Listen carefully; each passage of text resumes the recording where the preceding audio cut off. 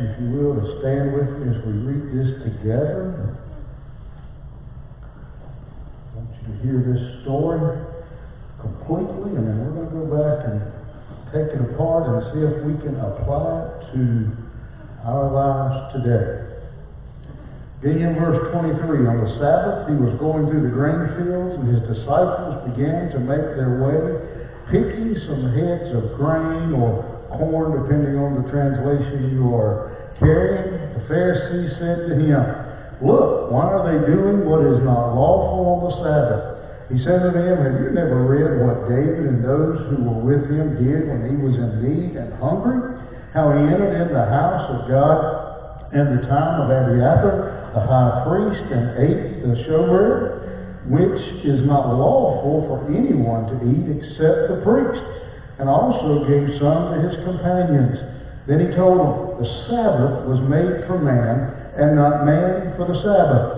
So the Son of Man is Lord even of the Sabbath." Father, we thank you for your word. God, pray that you will speak to our hearts today. God, use me to speak to your people. God, that your word would be proclaimed in a way that honors you and accomplishes your purpose. And we'll praise you for it all. It's in Jesus' precious name I pray. Amen. As we look at this passage, one thing I think is important to note as we come through this is most likely this was not an immediate event right after what we had just read, as the disciples had been and Jesus had been eating with the Pharisees and scribes, and with the tax collectors, and the Pharisees and the scribes challenged them on that. And then we see the word "and" here. It seems like that they got up from the table and went to the cornfield. Well, if you think about it, it really wouldn't make too much sense for that to be an immediate event, because they just finished eating. Now they're walking through a cornfield, a grain field, and start eating again. So there's obviously some time has transpired.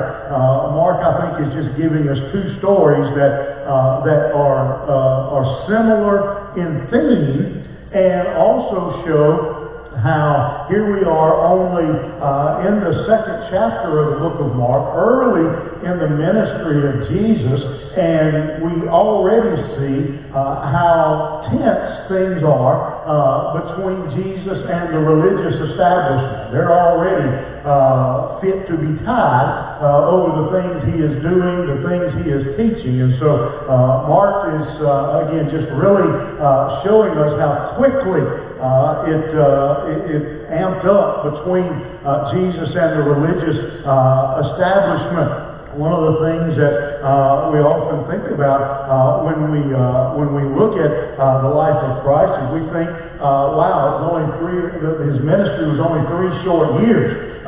What Mark really shows to us is if they would have had their way and could have figured out a way to do it, it would have been 3 short months. Might have only been 3 weeks. They were immediately fed up with Jesus.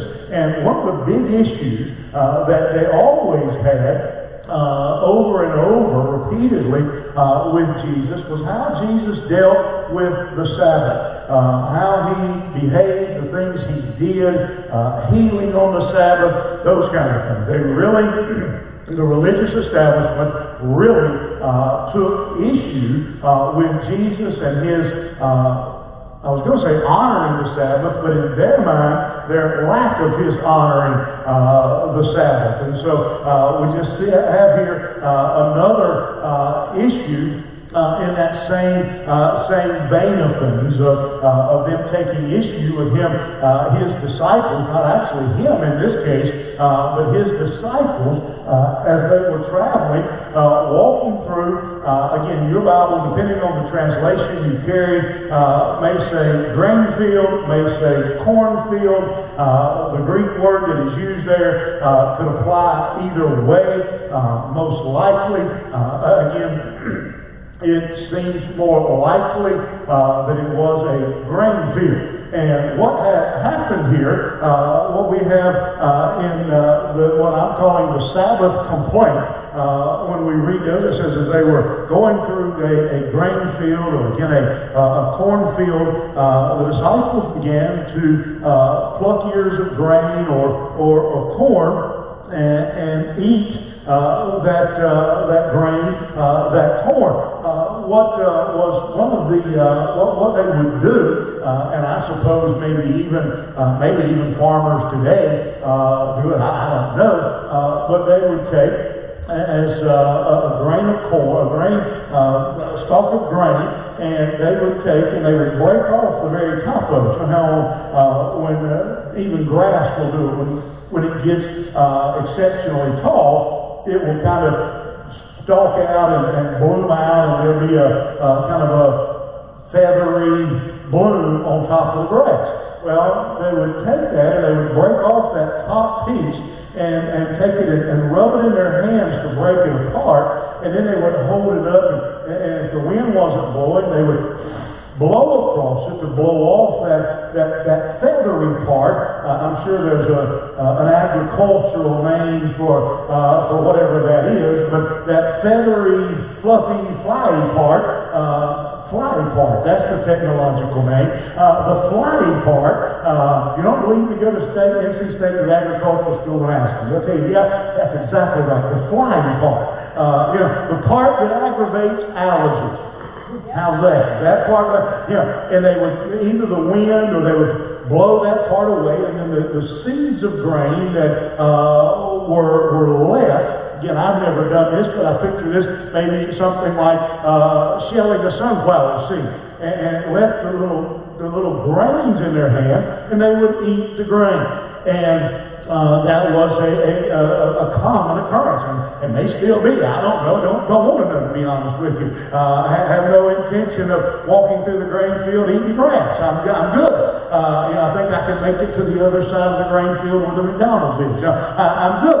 But that was their practice, and the disciples that's what they were doing. Now the problem with that was that the Pharisees guarded the Sabbath more than they guarded their mothers. I mean, they were just very strict over the practice and the things that went on during the Sabbath. Now, God had given Israel the Sabbath as they had come out of Egypt during the Exodus. He gave it to them as a day of rest. You will remember that on the final day before the Sabbath, they were to gather extra manna so they would have manna to eat on the Sabbath. Any other day, they were only to gather a day's worth, but they were to gather enough to make them through the Sabbath so they wouldn't have to gather extra manna. Well, the Pharisees had taken that prohibition against gathering manna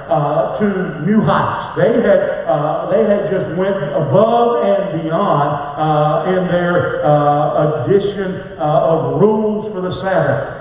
Another interesting thing about the Sabbath is there's no indication God ever gave the Sabbath to any other nation. The rest of them could work 7 days. But for His people, thank God, He said they had a day of rest. And so that was their day.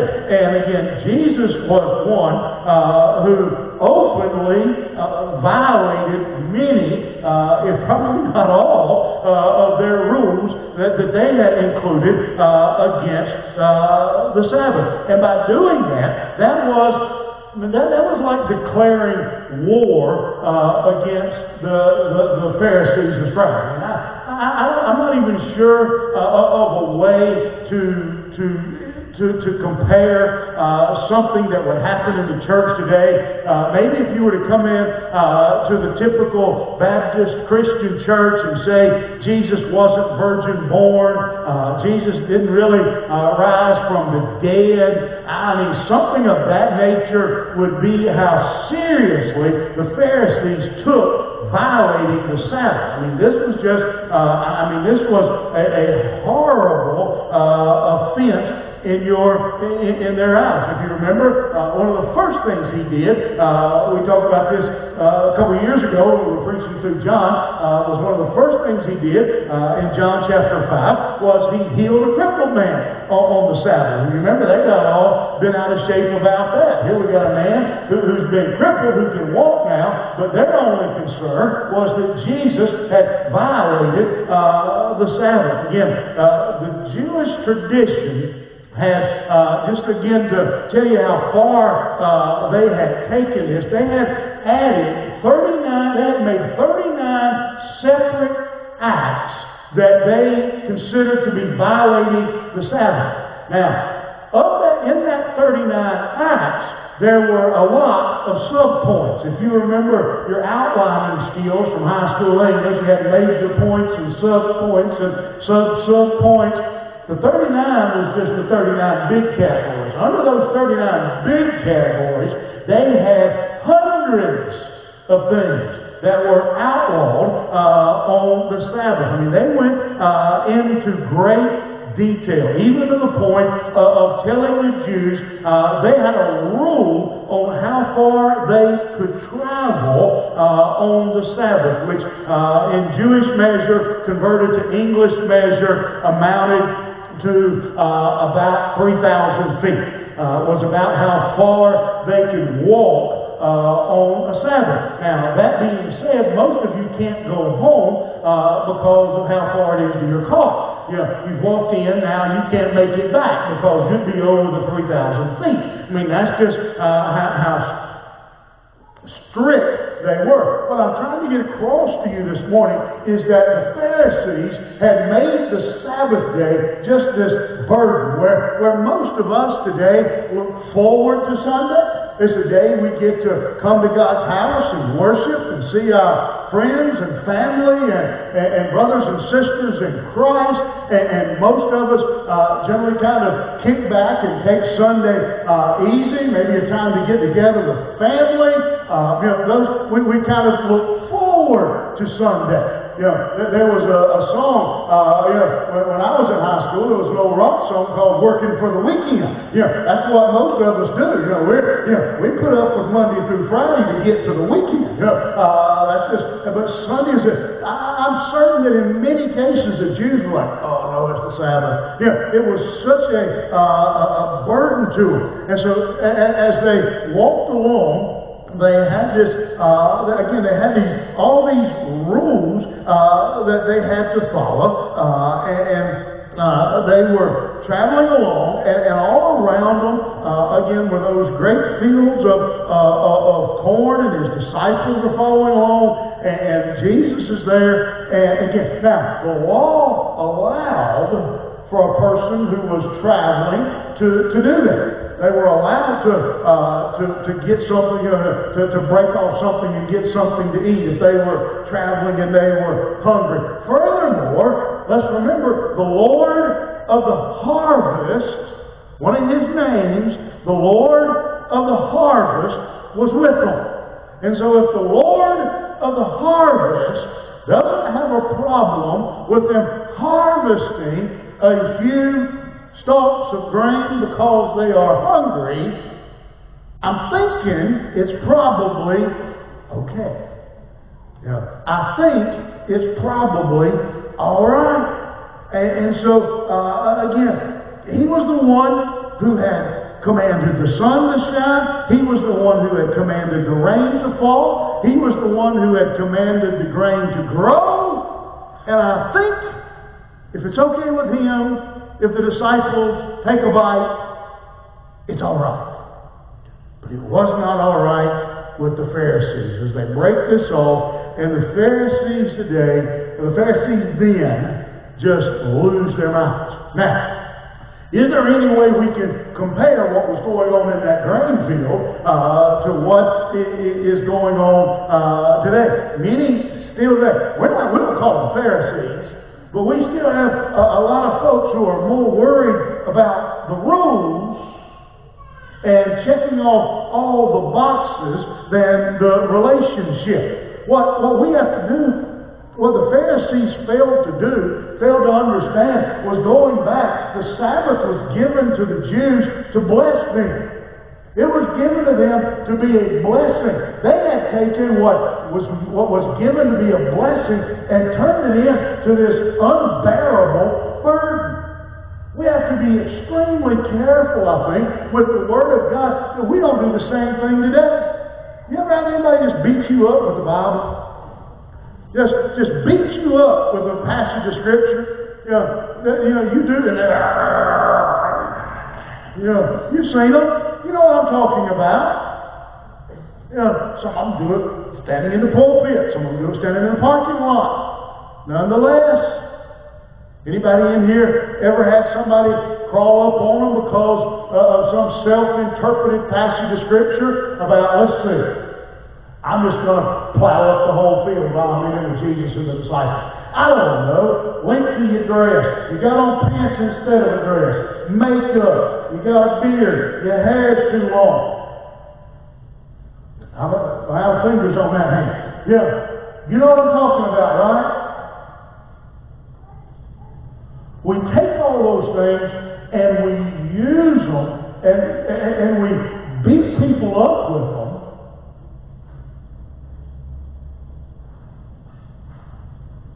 I want to ask you a question.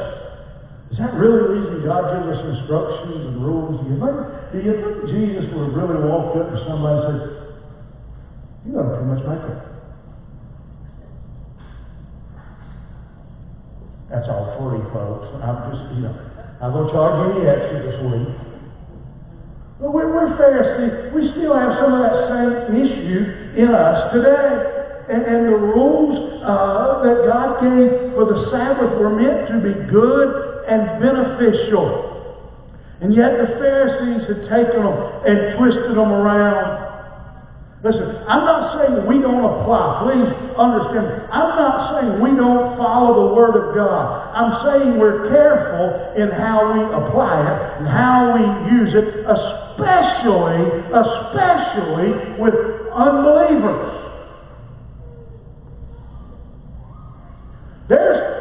Really the only passage of Scripture, for the most part, that a non-believer needs to hear from you is that, for God so loved the world that He gave His only begotten Son. They really don't need to hear from you anything about dress code and behavior, because it's not, they don't care. Doesn't matter to them. If you're going to go to quote Scripture, in particular to a non-believer, tell them about how Jesus died for them. Tell them about how Jesus can set them free. Tell them about how the blood will cleanse them from their unrighteousness. Tell them about how they can be forgiven. Tell them about how they can have heaven as their eternal promise. Tell them those things. Because I'll promise you, if you start with telling a man his hair is too long, he probably isn't going to hear much of what you have to say about heaven. If you start by telling a woman she ought not be in pants or her dress is too short, she's probably not going to hear too much of what you got to say about forgiveness or mercy or grace. Because you haven't exhibited it.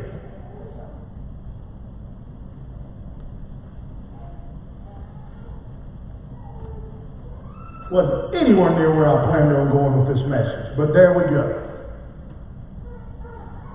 We can't be pharisaical in our society. We still do the same thing. You see the complaint. Let's look at the Scripture's correction. Jesus says to them, and I may be adding some, I don't know how many of y'all realize this in 28 years now. My spiritual gift is sarcasm. Some of y'all have mercy and all those things. I was giving sarcasm. I can hear a little bit of sarcasm in Jesus' voice. Have you never heard what David did? I don't know that Jesus said it that way, but that's my interpretation. You read it how you like to. Have you never heard what David did?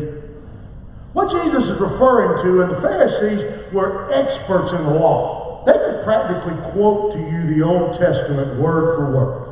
They knew exactly what Jesus was talking about. When David was fleeing, when he was on the run, and he had a group of men who were following him. They were hungry.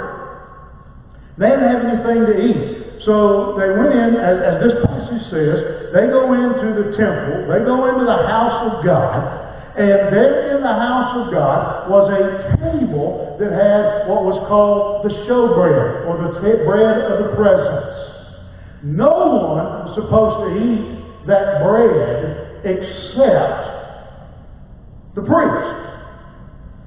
David goes into the temple, and he looks around, and I don't see no hungry priest. But I see some hungry soldiers. And he grabs the bread, and they eat the showbread. So, when the Pharisees begin to complain about the hungry disciples breaking off a stalk of grain, let's do a little logical thinking. I'm not asking you to be God, but I am asking you to judge. Don't tell anybody. I'm asking you to judge for a minute. Which, if you were judging, is worse? Breaking off a stalk of grain on the Sabbath, or going into the temple and stealing and eating the priest's lunch?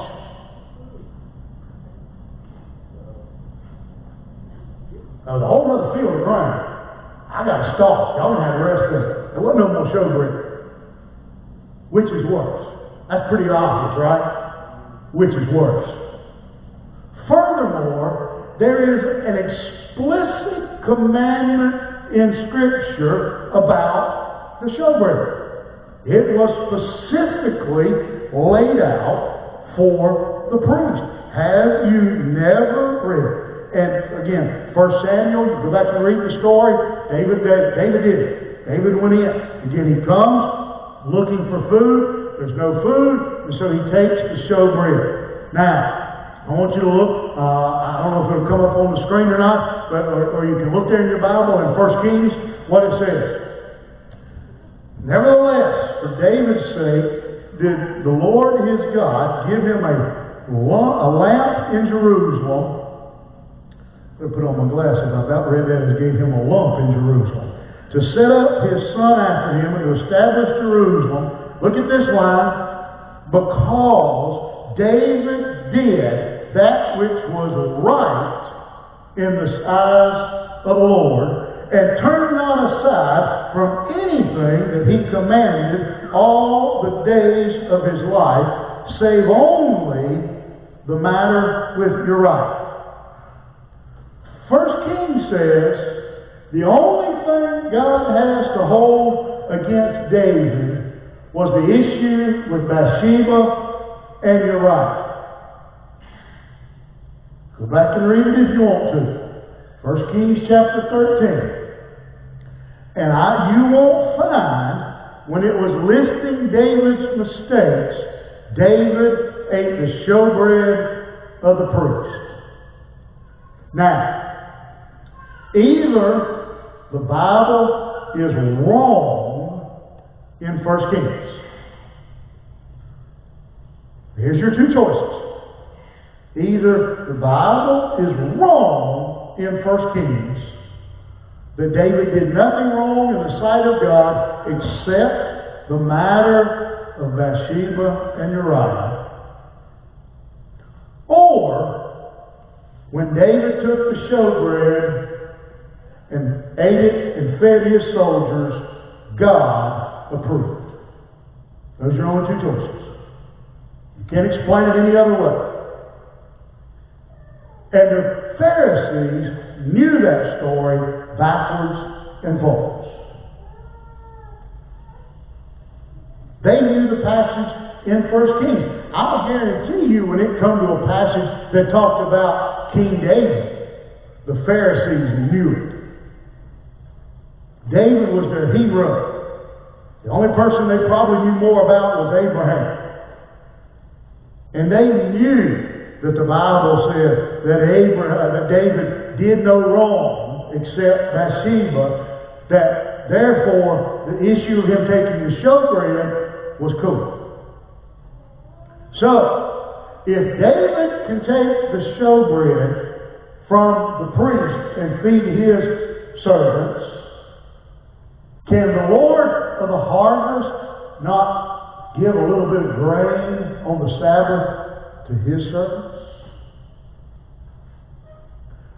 I find it interesting that Mark does not record an answer from the Pharisees. I believe the proper phrase right there is, "Cat got your tongue?" They had no answer for that. Because, very simply, they weren't using the law against Jesus and his disciples. They were using their own preconceived notions and traditions and what they wanted for their purposes. They weren't quoting law. They were quoting and using their own traditions. And what Jesus did, again, was took their own words and took them and tangled them up and wrapped them up in their own words to where they stood there going, because they had no answer. When they had no answer, then we see the Savior's comments. Jesus, in the courtroom, this would be called the closing remarks. In our hip-hop culture of today, it would be called the drop the mic moment. Jesus drops the mic and walks off the stage when he says, "The Sabbath was made for man, and not man made for the Sabbath. Therefore, the Son of Man is the Lord of the Sabbath." The Sabbath, he said, it was made for man, not man for the Sabbath. He said, my Father planned for the Sabbath to be a blessing on man, not a curse. He planned for him to be able to enjoy it. One day in 7 was to be a holiday, was to be a day of rest, was to be a day of worship, so that the body could have rest, so that the soul could find meeting time with God. Listen, it went back before even the Mosaic law that these people were trying to quote. It went back some 2,500 years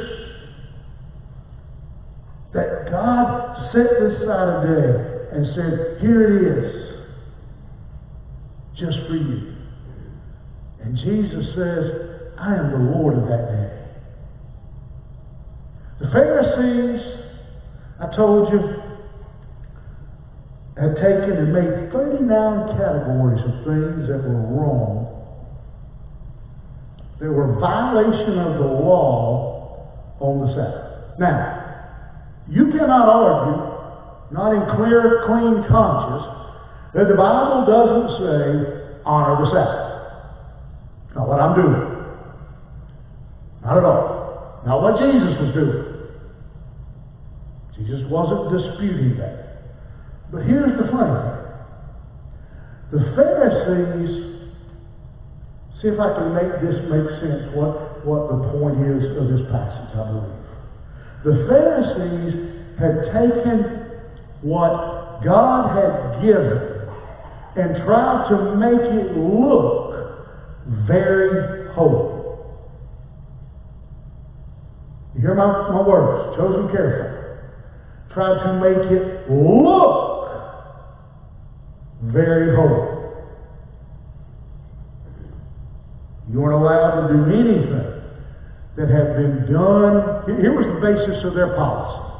You weren't allowed to do anything that had been done during the building of the temple on the Sabbath. You couldn't light a fire. You couldn't put a fire out. Unless that fire endangered life or property.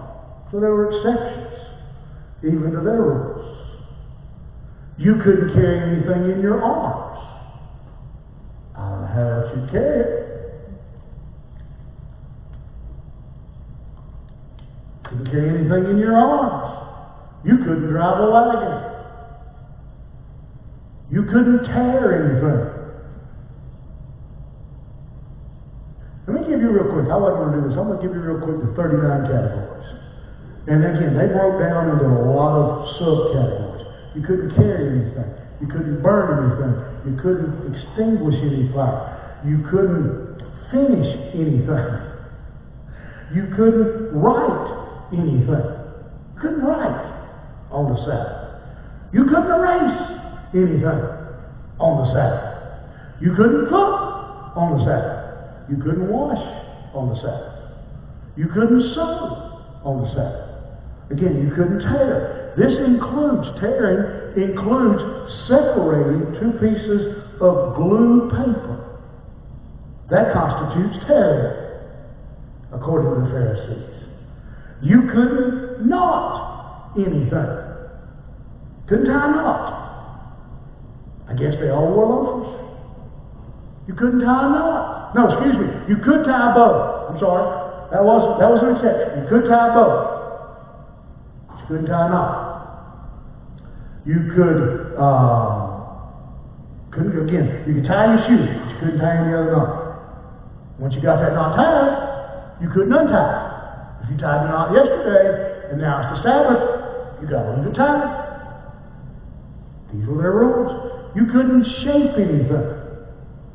Couldn't take clay. Couldn't take clay dough. Couldn't take a knife and whittle. Couldn't shape anything. You definitely couldn't plow. You couldn't plant. You couldn't reap, which is what they were getting Jesus for and his disciples here. You couldn't harvest. You couldn't thresh. You couldn't winnow. You could not select. This is the news. No selecting on the Sabbath.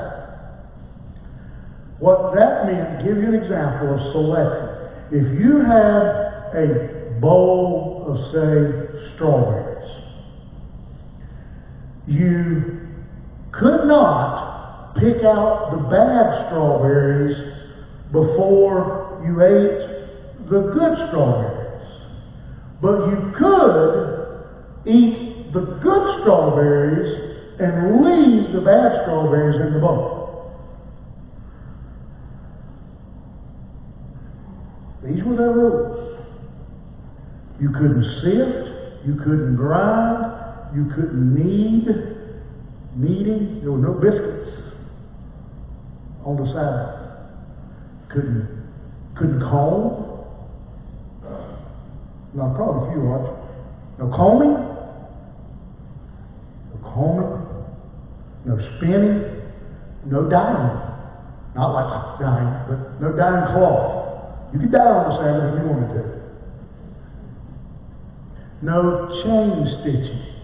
Chain stitching is like no crocheting, no cross stitch, those kind of where the stitches are hooked together. No warping, no weaving, no unraveling. If you had a string on your shirt and you pulled it, and I guess you did unravel, you were into no building, no demolishing. No trapping, no shearing, no slaughtering, no skinning, no tanning, no smoothing. Couldn't smooth something out. No marking. I already told you you can't write, but in case you tried to skate around it, you couldn't mark. You're probably thinking, it would be impossible to keep the Sabbath with all those rules. Bingo. You got it. But what if you did? What if some way, somehow, you were able to keep and again, that's the 39 broad categories. If you've got a couple hours, I'll share with you how much those 39 categories, what all they include. It's unbelievable. If somewhere, somehow, a person was able to keep every bit of it, everyone, were they holy? Were they holy? Were they right with God? If they kept everything on the Pharisees' list, were they right with God? No. They were right with the Pharisees. But they were not right with God. Didn't make them holy. Made them Pharisee superstars. Now, to be fair, the Pharisees did a pretty good job of keeping all those things. Were they holy? You know about the Pharisees, right? Jump over to the end of Matthew, Mark, Luke, or John and read about the Pharisees and Jesus in a little place called Golgotha. You tell me how holy the Pharisees were. Now, they didn't mow their yard on the Sabbath. They didn't comb their hair on the Sabbath. They didn't write their name on the Sabbath. They didn't make biscuits on the Sabbath. But were they holy? I don't think so. I don't think so. The Pharisees had taken holiness and boiled it down. Well, we'll call it boil it down, as big as the list was. The Pharisees had taken holiness and made it into this great big checklist. And if you do all these things that other people could see, then you were holy. Something that you could do on your own. Now, if I made up my mind, I could make it through a Sunday without writing anything. I just wouldn't ask y'all for prayer requests. Ain't you know? That's the one thing I write on Sunday.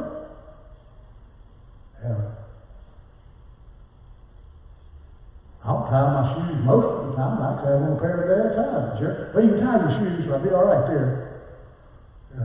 And I sure not do no gardening on Monday, Tuesday, Wednesday, Thursday, Friday, or Saturday, or Sunday.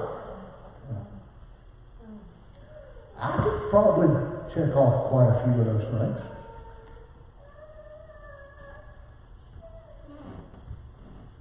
But every one of them I would do through my own effort and my own strength. And people, many, if not most, today are still trying to please God in the exact same way. Go out and ask people if they're going to heaven. Oh yeah. I give money to church. Don't ask. I go to church. Don't ask. Do you have a personal relationship with Jesus Christ? That's what matters. The Bible says, not of works, lest any man should boast. Salvation is the free gift of God. And whatever it is this morning that you're trying to do to get to heaven, whatever it is you're trying to do to please God, most likely is going to be an abject failure. There is but one way to the Father, the Bible says. Now, hear me. Again, don't take what I say and go completely to the other extreme. I'm not telling you we ought not to live good lives. We ought not to do good. I'm not telling you that. I'm telling you those things are not what you do to become holy. Those things are what you do because you're holy. That was the mistake the Pharisees made. They thought we'll be more right with God. God will love us more. God will be more pleased with us. We'll be more holy if we can do all these things. No. Because I have a relationship with God, because He saved me, because His Son died for me, now I want to do those things. I want to live holy. I don't try to live holy to impress Him. I live holy, try to live holy, be a better way to say it, because He saved me. If you're trying to please God by some made-up checklist of I'm going to do this, I'm going to do that, you're going to be miserable for one thing. Because that list, when you do those 39 things, you'll think of number 40, and 41, and 42, and 43, and the list will keep growing. There's one way to please God. Through Jesus Christ. And then we become holy. Then we become holy. One day, and this is not biblical, this is me imagining the scene. One day we're going to stand before God. We're going to stand at the gates, as we often say. Again, that's not scriptural at all, but I'm just giving you an analogy here. And should they ask you, why should we let you into heaven? Well, I didn't need any dough on Sunday. I didn't write on Sunday. I didn't erase on Sunday. I laid my cross stitch down on Sunday.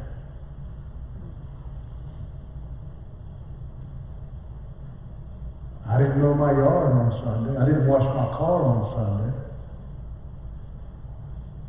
When you say it out loud, doesn't that sound foolish? The only correct answer when you stand there is to be able to say, because Jesus Christ saved my soul, washed me from all my unrighteousness, and He said I could come.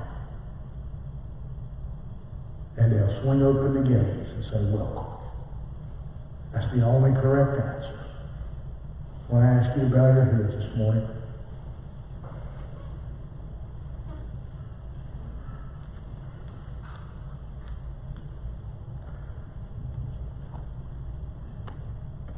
Some of you this morning, if you're honest, you're acting a little bit like the Pharisees. You're trying to check off a list. You're trying to make other people check off a list. That's even worse.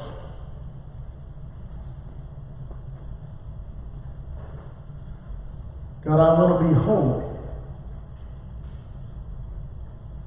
But I want to be holy because of what you've done in my life. Not because I think it's some checklist that I've got to check off. I want to live for you. I want to serve you. I don't know you as my Savior. I've been trying to get into heaven. I quit smoking. I quit drinking. I started giving to the church. I started going to church. I started reading my Bible. Great. All those things are wonderful. Keep them up. Keep it up. But have you asked Christ into your heart? Do you know Him as your Savior? Joining us online, it's not enough. It's only one way of salvation, through Jesus Christ. If you don't know Him as your Savior, would you come this morning? Let me show you from God's Word how you can be saved. It's the only way you can be saved. Father, we thank you for your Word this morning. God, we know that the culture we live in, the world we live in, has perverted and twisted your Word into something that never meant, never said. God, there's nothing we can do, no code we can keep, no creed we can follow that will earn us a place in heaven. Only through a relationship with your Son. Only through accepting Him as our Savior. God, if there's one here today that doesn't know Christ, God, one joining us online, I pray that you'll stir their heart. And they'll see their need and see the only answer is Jesus. God, for Christians, you've convicted them. Sometimes we act like Pharisees. God, help us to learn to show mercy and grace, compassion. Teach us if we're going to quote Scripture to somebody, let it be that God loves us. That you sent your Son to die. God, we give you honor for what you do here today, which in Jesus' name I pray.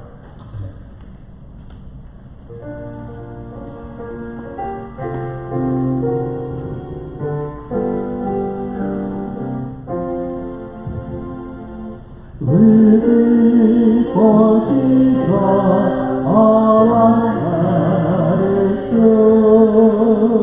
Striving to please Him in all that I do. Healing our region, glad I am free. This is the pathway of blessing for me. Oh Jesus, Lord and Savior, I give myself to Thee, for Thou is my atonement, give Thyself for me. I own no other master, my heart shall be Thy own. My life I give henceforth, oh Christ, for Thee alone. All right, now with me as we dismiss this morning. Heavenly Father, I thank you for your word, and I thank you for allowing us to gather here this morning. Go with us as we leave from here. God, help us to take your word and let it find a lodging place in our heart. And we'll give you honor for it all. It's in Jesus' name I pray. Amen.